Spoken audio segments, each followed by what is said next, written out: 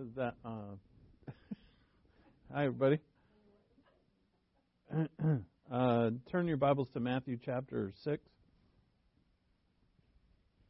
Gail, can I have a little more in-house volume, please? Test one, right? Yeah, that's better. Thank you. Matthew 6:9. Let's begin with prayer, and let's thank Him for our time together to hear His Word and continue our study of this very important aspect of our spiritual lives, which is prayer, and to humble ourselves and be ready to learn. And so with that, let's pray.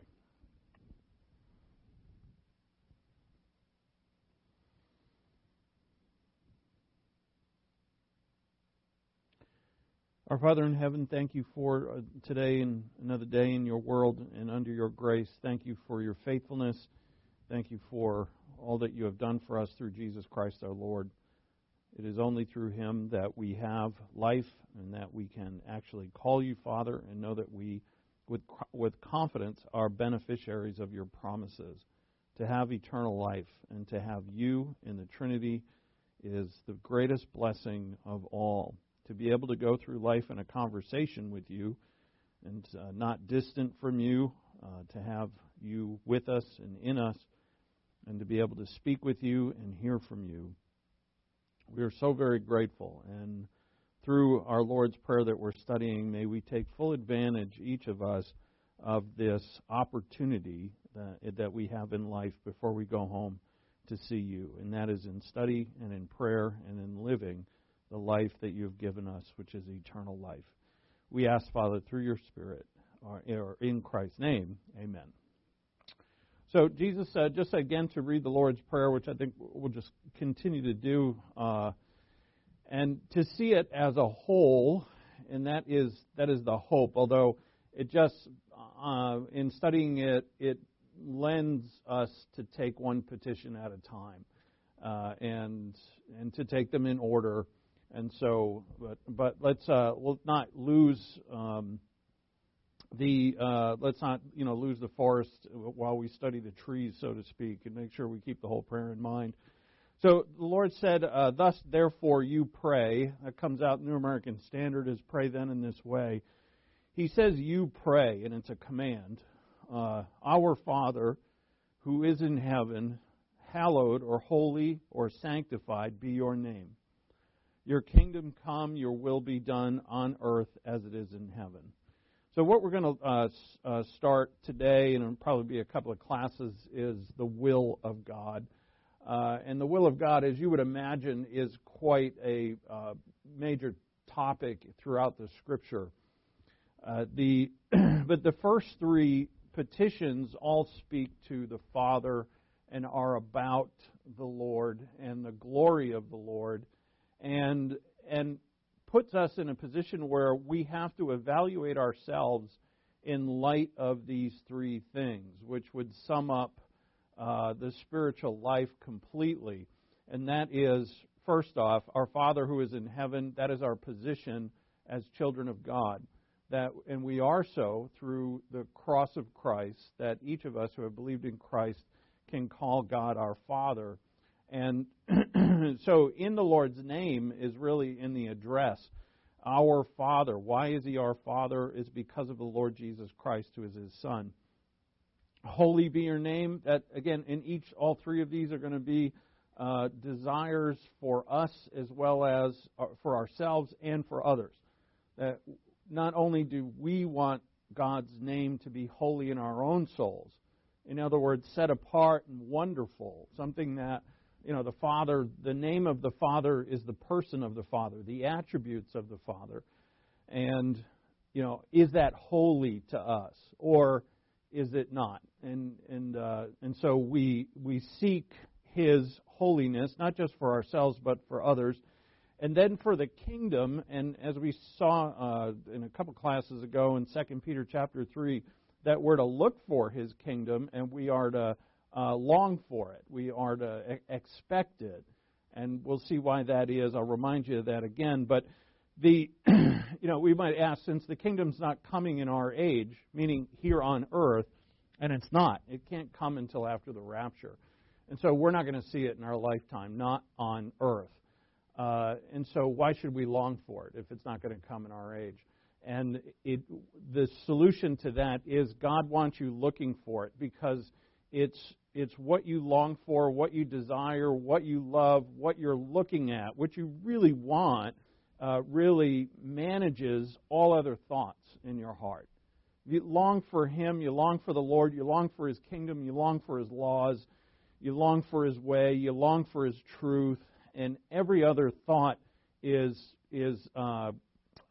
made to fit that desire. And it truly is what we desire the most. It kind of manages or makes the rest of our thoughts in our heart what they are. So as Jesus said, where your treasure is, that's where your heart will be. You know, what do you really want? That's where your heart's going to be. And so when He gives us this prayer, He's forcing us to desire, or not, but at least if we don't desire it, we're confronted with it. That if we pray this every day, do we really seek God's kingdom? I mean, I'm saying it, but do I really, want it? And by the way, as I've said before, all of these petitions are imperative, meaning they're all commands, and that doesn't mean we're like bossing God around, but it does mean that in a request in the form of a commandment is intense. It's an intense desire. So He's not just saying, well, your kingdom sounds really cool, God, but know that I really desire it. And that's what He's forcing us to do. So your kingdom come, then your will be done. Again, and your will be done is probably the easiest one here to wrap our minds around. It's obeying God's will on earth as it is in heaven. So those are the first three. They all pertain to God. It's important that they're first. That on earth as it is in heaven would apply to all three of them. The Father is in heaven. The kingdom is in heaven. Right now it is. And the will of God is done in heaven. And so the on earth as it is in heaven reveals to us and reminds us that there's a conflict between heaven and earth, and that conflict will continue until Christ makes it right. So therefore, we live in a conflicted world in which what is true in heaven, which is everybody in heaven does God's will. All the angels, all the believers who are there now, all do God's will always. They all long to do God's will. That's what they do. His kingdom is there. The rules, the laws, the ways are in heaven absolutely perfect. The Father is there. And so, what's here on earth? And we realize that obviously earth is not in sync with heaven. And hopefully, and we desire and strive for this, that heaven is in harmony with our self, and not just our inner selves, but with our bodies, which we will see. So, and then we have, give us this day our daily bread. Now we get to us. We also get to things that are material. Bread is natural. It's material. Is there a difference between our secular lives that is filled with work and eating and drinking and sleeping and the stuff we have to do, much of it mundane. And that's here. Give us today our daily bread. Bread is going to refer to all things that are of our secular world. And is there a difference? Jesus puts them both together, although He does in a way separate them. You have the first three petitions are about God and His kingdom and His will and heaven. And the last three are about us here on earth. But there's a bridge. As in heaven, so on earth. And we will find, and we will see that this petition, give us this day our daily bread, refers to our contentment with what God has given us materially, and also to use our material things, or actually I should say, to not see our secular lives as different from our spiritual lives. We want to say, well, there's my church life, and my prayer life, and my Bible study life, and then there's my work life, and my my life of eating and drinking and sleeping and whatever else. I got to go to work and take care of the home and do my chores. And is that a separate life? Is there a spiritual life and a secular life? And actually, you never find that in the Bible. In fact, you find the opposite. Paul writes, do all things to the glory of God. And as Paul also writes, to do our jobs as unto the Lord. So everything we do is unto Him.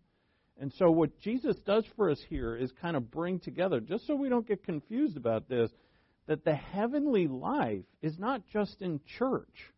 It's also in every aspect of our life. And what He's given us here is every day as we pray this, we're going to progress in our understanding of it. That our whole lives are really lived in heaven, even though we're not there. Here on earth, but as in heaven.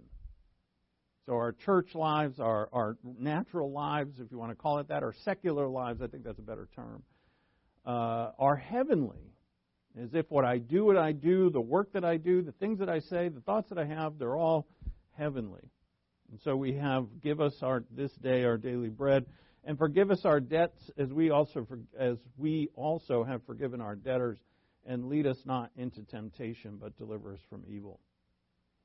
So therefore, prayer must be cultivated over time. It's more than words, as we've seen. It's a conversation with God, lifelong conversation with God, but it's still more than a conversation. It's a journey of discovery of God and of yourself.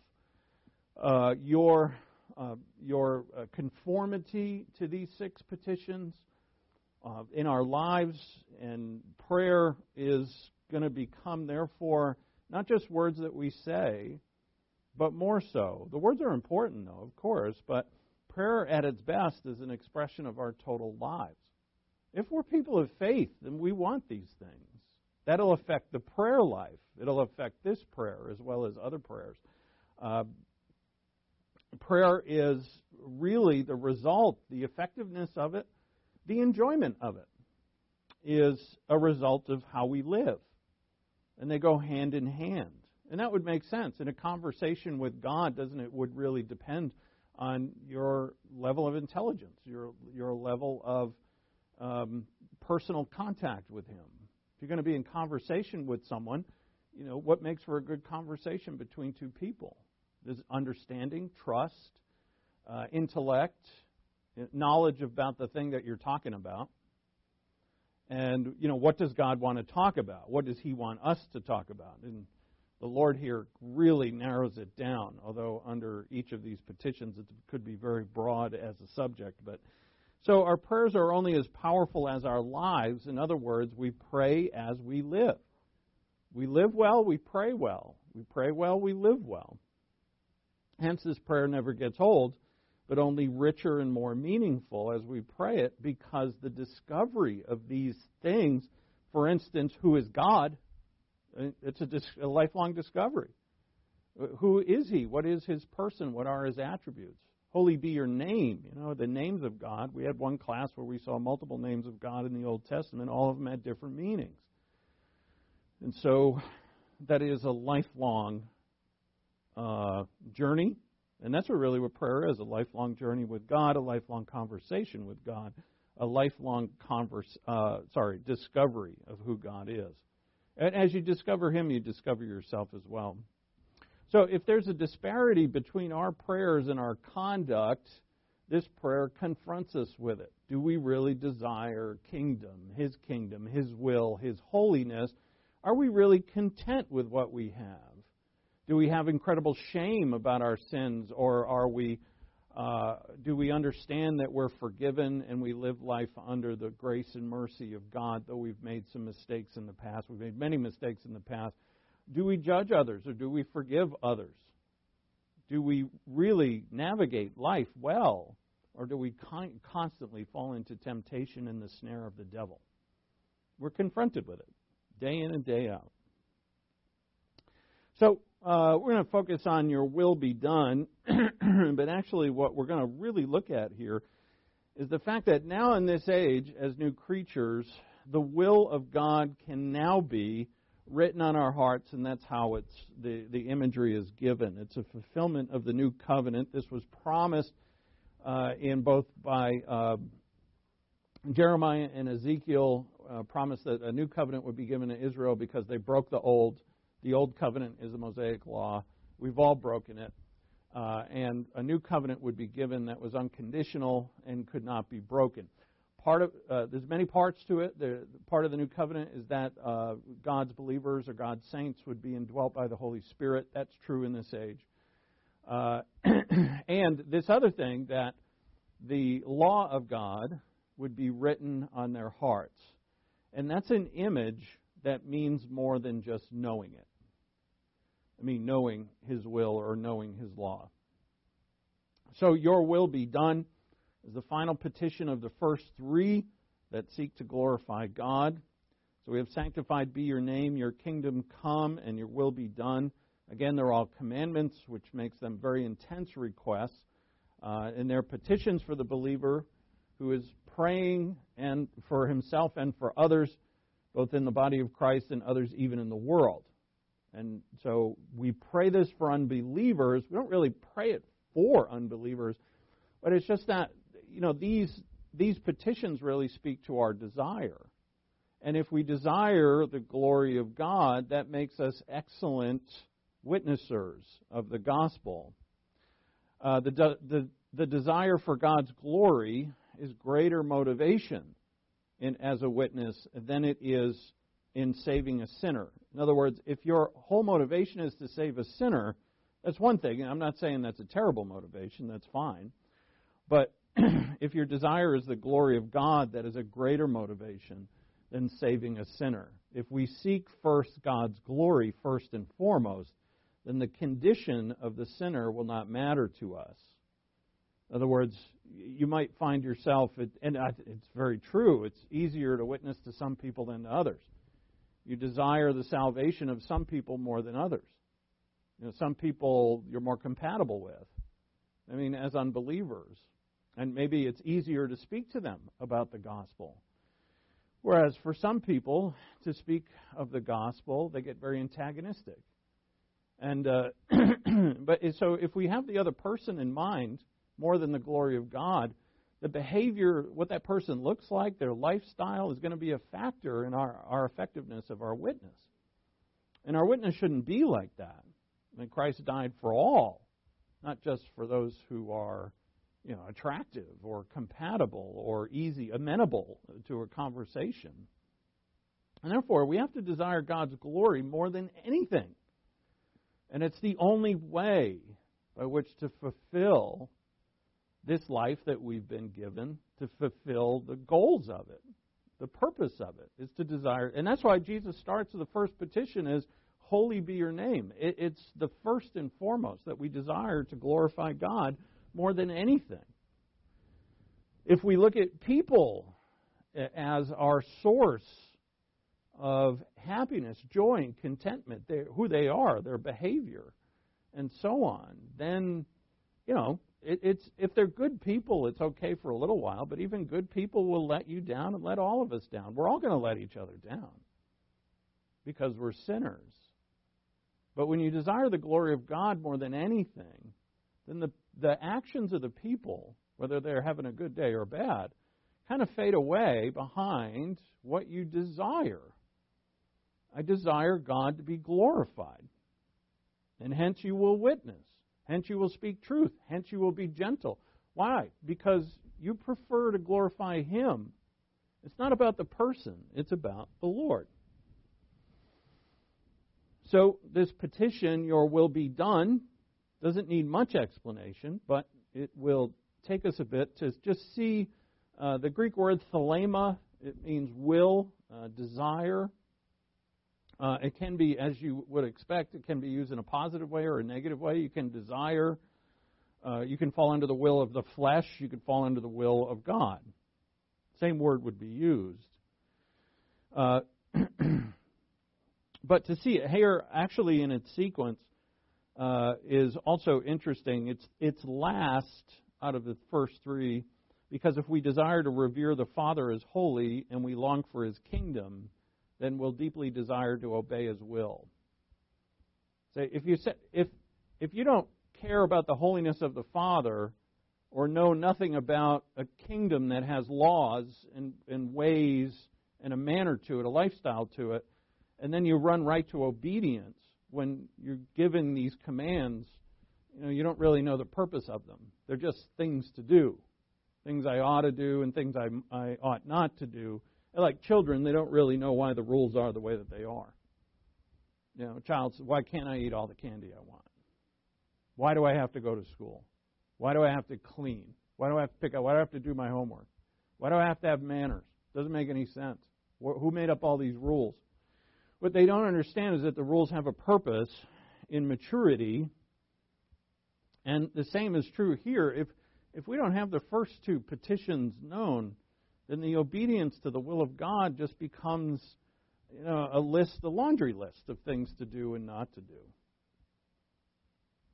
If we understand that the things that we do and we don't do, go back to the first petition, glorify the Father. Go back to the second petition, are about His kingdom, which is the final goal of all humanity, of all history, is God's kingdom on earth, amongst men, with men, filled with men, and a king who is a God-man. When we see that, and then we see that the rules of this kingdom we have here now to do ourselves, then it becomes quite motivating, and it brings great glory to God. So then at the end of that, at the end of the third petition, it says, on earth as it is in heaven, and that would apply to all the first three petitions. In heaven. And there's something wonderful here. It's almost mystical, but it's not because it's a reality. Mystical is more reserved for what am I thinking of? Mythology. Mythology has a lot of mysticism in it, and they're wonderful stories. I love mythology, but it's not all that real. I say all that real. It's not real at all. But some of the principles that they take are real. I saw somebody today that's a family member of a friend. I go on Facebook maybe like twice a week, sometimes once a week. But anyway, this person who had gotten into a conversation with prior, this person has been brought up in a very doctrinal, godly family.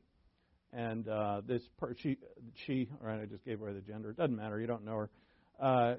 She's young and rejects the principles of the Bible for her, for her own way that she goes. And she's pretty self-acclaimed smart and guru-like and all of that. And so she started reading a particular book, and this book is about gaining inner peace and gaining prosperity in life. And she said, I read a little of this, and then she posted on Facebook, here are all the points of how to be, the real you from this book. And every one of them are biblical, just without God. Forgiveness, forgiveness of self. There was, there were all kinds of things. In every one of them I looked, and I almost replied. I was going to just tack a verse onto every one of those points, but then it just would have been, people don't listen anyway. But maybe I'll do it anyway. See what happens.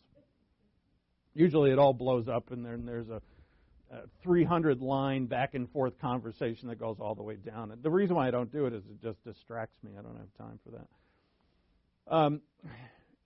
The world does promise all of this, yet without God.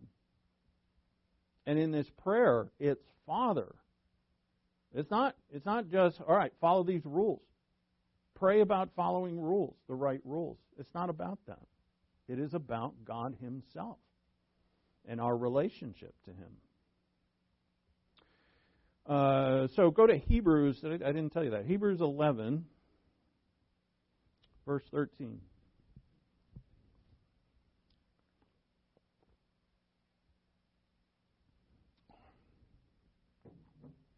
In heaven, The holiness of God is revered.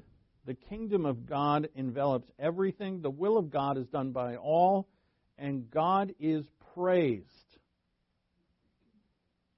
And I'm glad I thought of that example, because what if man could, and he can't? You know, as I was reading this list of principles that were put up by this person, I thought, well, you know, that's all fine and good, but if you don't have a relationship with God, you might say forgiveness, right? People are going to hurt you and let you down. How forgiving are you going to be if you don't have a relationship with God? Won't there be a limit to your forgiveness? And there would be a vast one. How about your self-acceptance? You know, we're all flawed. We all would like to be better than we are. How are you going to find peace if you don't have a relationship with the Almighty?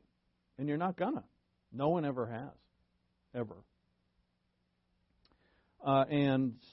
Therefore, you know, in heaven, we have this worship of God. In Revelation 4 and 5, after it's really the opening of the beginning of what the events of the tribulation, we find the 24 elders, the 4 crazy creatures, I like to call them, and you know, all the angels of heaven, and they're singing praise to God over and over.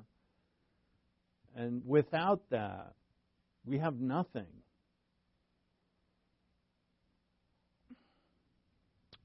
So we pray, for instance, for the Father. So talking about heaven, right? On earth as it is in heaven. The will of God is in heaven. It's always obeyed in heaven. The kingdom of God is adored and lived in its ways and its laws in heaven. God is praised in heaven. The things that should be, that are of all goodness, that will eventually be here on earth, are in heaven. But we're not in heaven. We're not there. Someday we will be. But yet, we're to long for the ways of heaven to be true here. And we say, God, well, that's ridiculous. Unless you bring your kingdom, it's not going to be that way here. And it won't be that way here in, say, like the halls of Congress or in the Kremlin or wherever, you know, wherever governments are and universities are and secularism is. You know, are people all going to someday on their own say, you know what, the laws of God are the way we always should have done it, and let's just all convert to the laws of God and let's all just do that? And it's not going to happen. But what is going to happen is in individual hearts, the finger of God, and however He does it, that people are going to be touched by God. You know, I'm fascinated by this. I was reading some history of you know, right now I'm listening to a history of Russia, and it's just fascinating. These people that we know of, at least in history, that there'd be two people, and they're brought up in the same house, the same family, the same situation, and one becomes a lover of God, and the other just thinks it's all nonsense. And they're both exposed to the exact same thing. What in the world is the difference? And you really can't tell. And for those who have been called, you know, and those are the ones who have believed in the gospel. We're not double predestinationists here, but for those who have believed the gospel of their own free will, heaven is open to them. Right? It's the gates of heaven are thrown open. And so here on earth, we can now, in ourselves, behold that which is heavenly. And what is heavenly is the holiness of God, the kingdom of God, and the will of God. They're all in heaven. Now think about it. Can the kingdom of God be in me? Absolutely. Actually, you're a member of it. Colossians 1:13. We've all been transferred to the kingdom of His beloved Son. And that means that in me, what is the kingdom? I mean, is it buildings and stuff? Eventually, it will be. There's going to be a whole brand new temple here on earth during the millennial reign. It's not going to look like the old temple at all, but it'll be here. But for us, no. And it's not a building. It's not even a church building. But the laws of that kingdom, the way of that kingdom, the glory of that kingdom, the laws especially, can definitely and should be in my heart. How about the holiness of the Father? Most definitely. I can revere God as holy. Because of the Holy Spirit, all of this word that glorifies God and speaks of His holiness is open to me. And in fact, it's so open to me that this can be written on my heart. From the page of Scripture, written in my heart. And what that means is, that imagery, means that it flows in my blood, that it becomes a part of me. Like in your personality, there's parts of you that are you. And people who know you well know those parts. Some of them are good, some of them are not so good. But take, for instance, the things that you like. Certain foods, certain places, certain people, certain hobbies or whatever, things you like to look at. Those are a part of you, right? They're a part of your personality. And what the word written in our heart means is that the word will become, the very truths and laws of the Word of God will become a part of our very personality. So it's far deeper than just knowing them and then saying to myself, well, I know this rule, I should follow it. And that's okay, but that's more of an Old Testament thing. Whereas I know this rule, here's a rule in the Mosaic Law, and I must follow it. But rather than that, what we have is this rule, not only do I know it, it's a part of me. Of course I follow it, because that's who I am. And that's a supernatural process. By you read this word, or hear this word, or study this word, and the Holy Spirit, you put your faith in it, you say, you know what, that is very real and it's very true, and the Holy Spirit, it does what He does to etch that on your heart. And then the kingdom of God starts to become etched on your heart, because its laws are. And then the way of the kingdom, all of a sudden everything that's happening here on this earth kind of gets a little less important. Who gets elected, who's winning this, who's getting that, who's getting away with this, the Lord has all of that under control.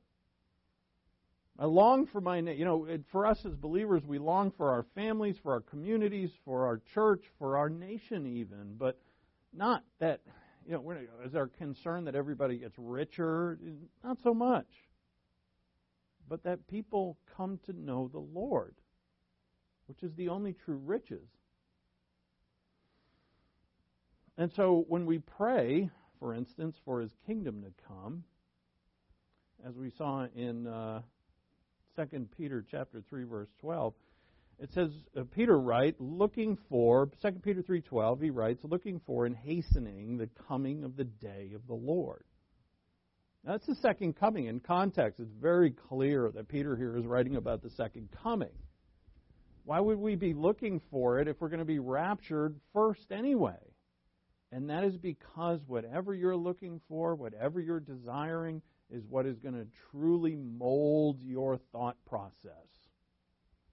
It's going to change you. And that's what the Lord is after here. Look at Hebrews 11:13. All these died in faith. Who are these? Well, they're starting with Abel, is it first? And Enoch and Abraham and on, that these are heroes or saints of the Old Testament. Going through, is Moses in this part first? We got Abraham and Sarah right before this. And Isaac. And it says all of these died in faith. All right, these were those who were faithful. As if you go back to Hebrews 11:1, it says, now faith is the assurance of things hoped for, the conviction of things not seen, for by it the men of old gained approval. So what is this about? And the list is a pretty long list. Then when it gets to the end, he adds more names in a sort of summary. that these are people in the Old Testament, men and women, who by faith in what God said, they lived a certain way. Right? Abraham, I was reading today about Abraham's, you know that passage that's in Genesis 18 where God tells Abraham, I'm going to destroy Sodom and Gomorrah. And Abraham says, well, God, before you do that, because his nephew Lot lives there, what if there's 50 righteous there? Will you destroy it if there are 50 righteous? And God says, no. And then Abraham says, well, hold on. What if there's 45? And then he goes to 40, and then he goes to 30, and then he goes to 20, and then he gets down to 10. And it's really a prayer. He's going back and forth with God in prayer. And, you know, he's kind of evolving in his prayer. You know, Abraham wasn't really, he's the first Jew, so we could say he Jewed him down from 50 to 10. And God's, and unfortunately there weren't 10. And Sodom and Gomorrah were destroyed. Why did Abraham act in the way that he did, as opposed to Lot, who did not? You know, what was the difference between, say, Jacob and Esau? Or between Isaac and Ishmael? What was the difference? Why do you think God keeps giving us these pairs throughout the beginning of the story to show us where one is opposed to the other, and one of them has faith? And because of that faith, they don't do nothing. Because of that faith, they act. So if again you look at verse 13, Hebrews 11:13, all these died in faith without receiving the promises. But having seen them and having welcomed them from a distance and having confessed that they were strangers and exiles on the earth. For those who say such things make it clear that they're seeking a country of their own. You see, what promises hadn't they received? It was promised to Abraham that he would have all of that land that the Jews never got. Still, even at their height under Solomon, they did not conquer all the land that God had promised them. I mean, it's really the promise of the kingdom of God in Israel on earth. They hadn't seen it. So it says, again in verse 14, those who say such things, meaning their belief in the kingdom to come, it is clear that they are seeking a country of their own. And indeed, if they had been thinking of that country from which they went out, they would have had opportunity to return. In other words, you know, where does Abraham come from? From Ur. Did he want to go back there? He never did. When Israel is released from Egypt, you know, I know the unfaithful want to go back, but the faithful press on to the promised land. So it says in verse 16, but as it is, they desire a better country, that is, a heavenly one. Therefore, God is not ashamed to be called their God, for he has prepared a city for them. A city. And we find out later on, this is the New Jerusalem. And where is it? It is heavenly, as they desire a better country, that is a heavenly one.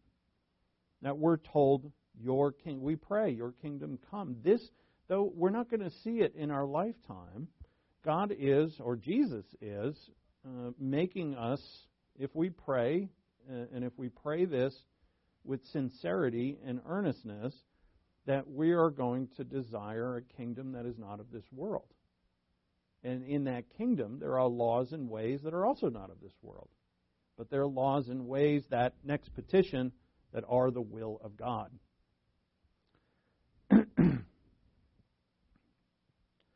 So again, if the kingdom isn't coming in our lifetime, why long for it? This is something that I can't emphasize enough for us.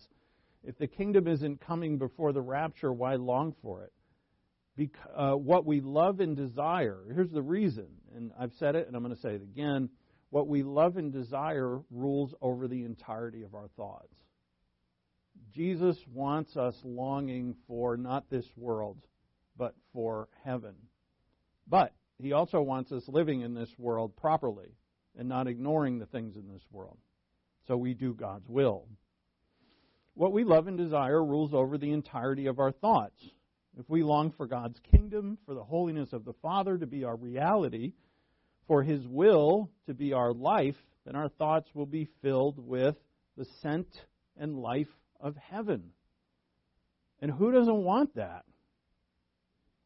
Now, this is, if we're struggling with things, and all of us are in some levels, that this is how you find the way to overcome. It is to desire the things of God more than the things of this earth, which are real things. The things of this earth, as Peter said in that same chapter, in 2 Peter chapter 3, are going to be burned up. The things of this earth are temporary, while the things of heaven are eternal.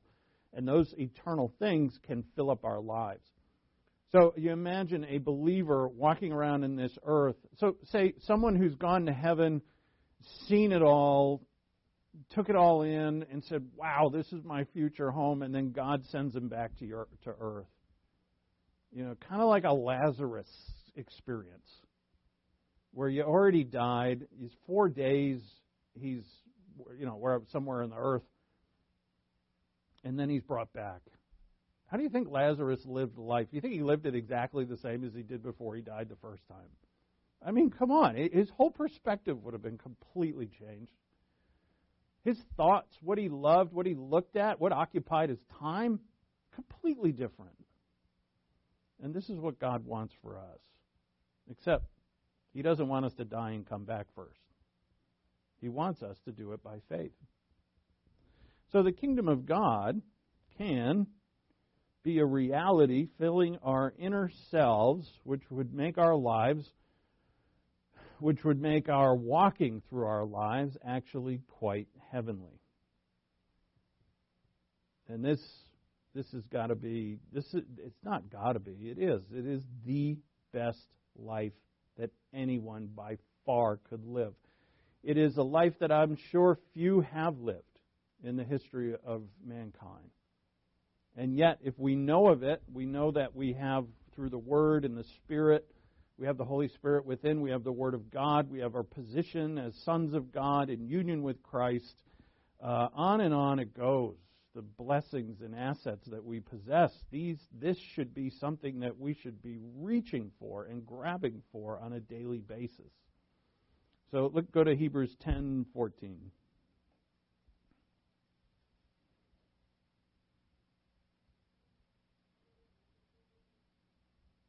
Hebrews 10:14.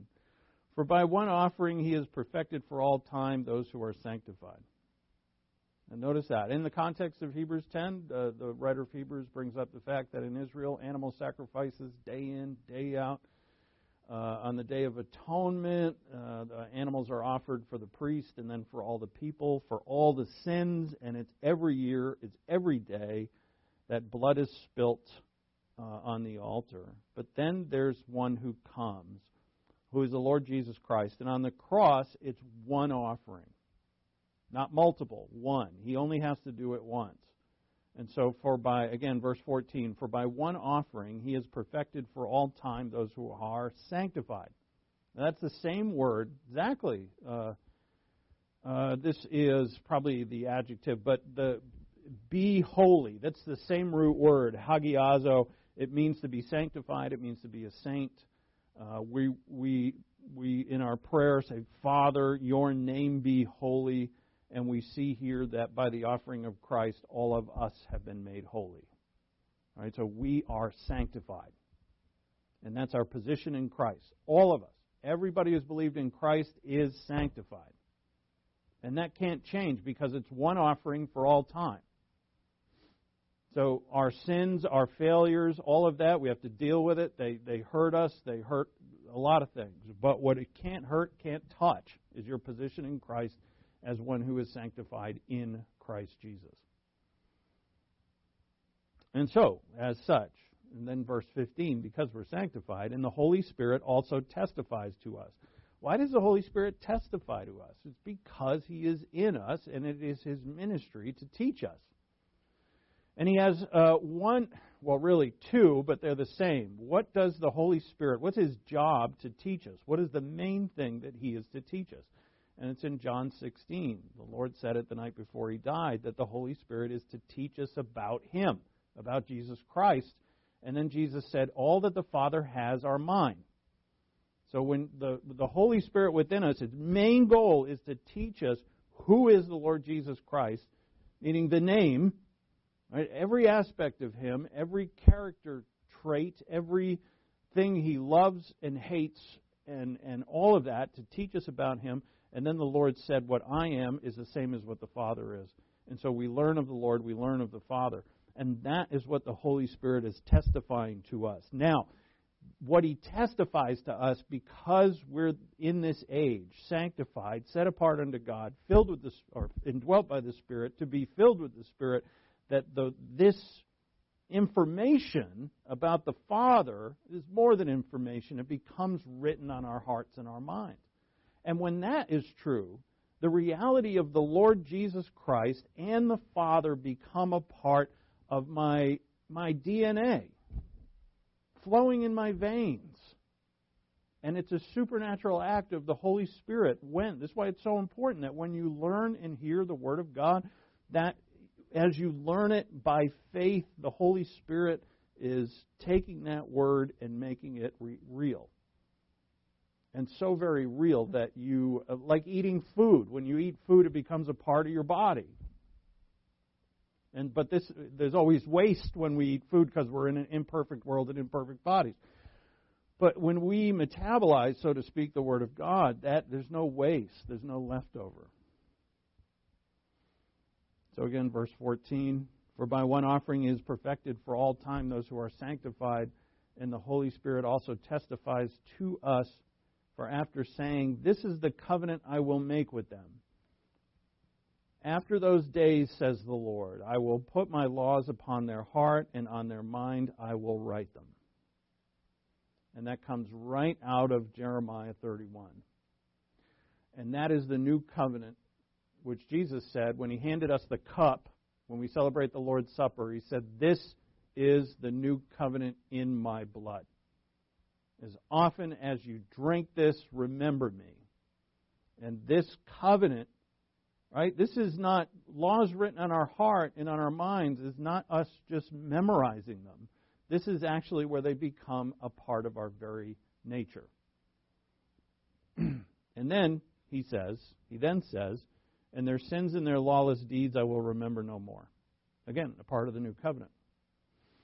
So for those who are sanctified, our sins and our lawless deeds are remembered by God. Of course, He knows them, but He's not going to judge us for them. We will reap what we sow. That doesn't mean we won't. We all know that. We're all old enough in this room to know that we reap what we sow, but God is not going to judge us. And so He will remember their lawless deeds. I will remember no more. Now, where there is forgiveness of these things in verse 18, there is no longer any offering for sin. So that takes us back to verse 14. He died once, and since in all of those animal sacrifices there was a covering, so to speak, of sin, a kind of putting it off until Christ came, but not real true forgiveness. But now, because of Christ, we are truly and forever forgiven of all sin. And so that's why he says, where there is forgiveness, there's no longer an offering for sin. So it's done. Jesus has done it. And you and I are sanctified and forgiven. And then, on top of that, to be able to say to ourselves, well, I'm not going to be judged by the Father anymore, that is wonderful. What is going to be described here in Hebrews is that death is the result of sin, and death is awful. And through Christ has defeated death for me, and so I no longer have to be afraid of that. And if I'm not afraid of death, I'm not really afraid of anything. And so God has truly set me free. So once I'm free, all right, I'm free. I'm not going to be judged. I'm justified. I'm sanctified. I'm made righteous. All of this done by Christ, given to me by faith. I'm free. But free to do what? And that's what freedom comes with. I guess in certain situations in the world, freedom could just be, well, it is. Not just in certain situations, but freedom is wasted. People have freedom and they don't realize how precious it is. I would think if you were locked up in a prison in solitary confinement for some time and then you were released and you weren't expecting your freedom, but then you got it, I would think you would do something, at least hoot and holler or something, I don't know. But do something. Freedom is truly given for us to do. And that is what our prayer gets us to, or is about. Is that in our freedom, that we now have opportunity. These doors are wide open for us to walk a path that Christ set for us. And it's a path that only goes through the kingdom of God. And though kingdom of God's not here, but the path is a way. And in this very chapter, if you look at verse 19, look at Hebrews 10:19, right? That's the very next verse. Therefore, brethren, since we have confidence to enter the holy place by the blood of Jesus, right? Nobody goes in the holy place except the high priest once a year. But now, through the sacrifice of the Lord, we have confidence to enter the holy place by the blood of Jesus, by a new and living way which He inaugurated for us through the veil, that is His flesh. This new and living way. The word way, hodos, in Greek, it means a road or a highway. And so we have this new and living highway, and the door to that, or the entrance, has been inaugurated for us by Christ. And that's our freedom, is to walk on this highway and to discover the holiness of the Lord, the kingdom of the Lord, the will of the Lord, and heaven itself on earth. Not physically, but in my heart, on my mind, in my heart, in my way, in my thinking, even in what I say and do. I might as well be there. And we long to be there. Paul writes that in Romans chapter 8, that we groan in these bodies and we long for our redemption, which is our promotion to heaven. And until that time, this is what we have. And what we have is incredible. It's marvelous. So again, the law of God written on our minds and hearts is an image that means that God's law becomes a part of our inner selves, our identity, and our personality. And this, when it does, you do the will of God instinctively, spontaneously. It is more than known, but by faith and the Holy Spirit, the truth and the laws of God are just so much a part of us as our DNA, as our preferences, as our very selves. All right, so the next part to this is as follows. That we cannot obey God's will unless we're forgiven and cleansed from sin. And maybe we know this, but it needs to be reiterated and known, because to do the will of the Father is a privilege. It's not a burden. Now, we know that the laws of God can become burdensome. They feel burdensome. And we're told that as we mature, they're not to be burdensome. So how do we get across that fence, if you will, or that gully, where we're, go from the fact that the laws of God and the ways of God, the will of God is burdensome, to something that I love to do? In other words, when I get up in the morning, I can't wait to start to do God's will, and which has eternal ramifications, which is a part of the kingdom, which is the desire that pleases the Father. I'm just taking the three petitions together, and that my life would be one of great joy that has eternal impact. And that would be this discovery of these three petitions at the first part of this prayer.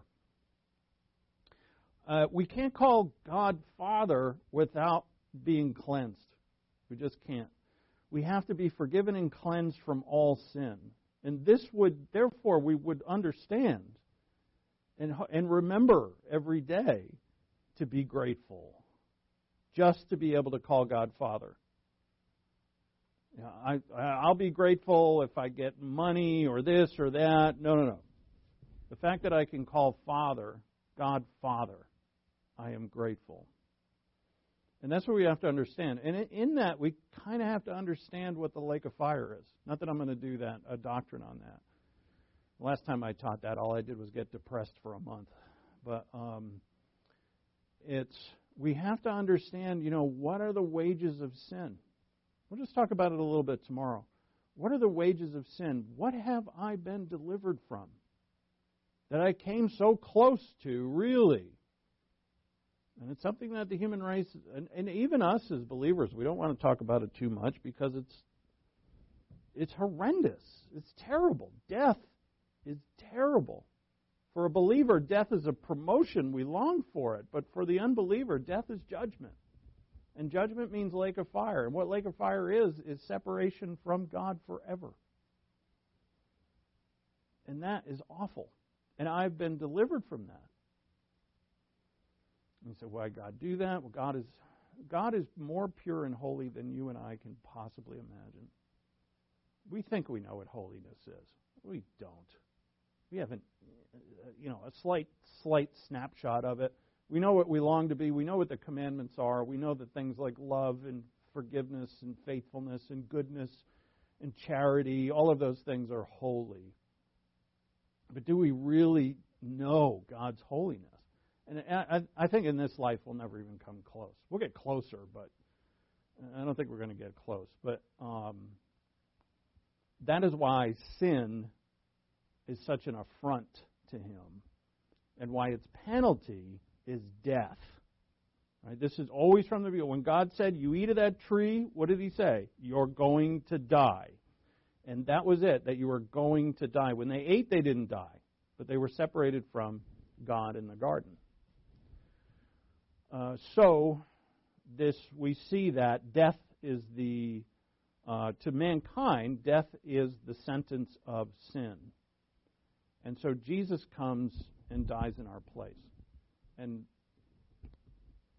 the death that Jesus went through is something, again, in our lifetime we couldn't. As brilliant as God's holiness is probably how painful the cross was to the Lord. And I don't mean physically. It definitely was physically incredibly painful. The Romans made it that way. But in his heart, in his soul, to be judged for the sins of the whole world, we can't. Someone who's holy forever and in no way did commit any sin, was guilty of nothing, and yet became the guilt of us all. Everybody. And it's incredible. It's nothing. And so we need to see as manifestly dark and horrible they are, that we'd rather not really look at. We need to look at them somewhat because we need to see what we've been delivered from. And when we know what we're delivered from, and we could say, look, this new and living way has been opened for you because He did that. This life is open to you. This freedom is open to you because He did that. You can call God Father because He did that. You can pray to the Father on a daily basis because He did that. And what the Scripture is, we'll stay right here in Hebrews. Hebrews does it beautifully. The death and blood of our Lord that made it possible. Let's pray. Thank you, Father, for your word, and thank you for this teaching that our Lord gave us on prayer. Thank you for the rest of the Scripture that opens it up to us, this many principles of things that are eternal and invisible, yet that we, through your Spirit, can see and behold and put our faith in, and not just know of them, but to actually have them become a part of our very lives, of our very fabric, and to live them, to have a life that is heaven-filled. We thank you, Father, in Christ's name, amen.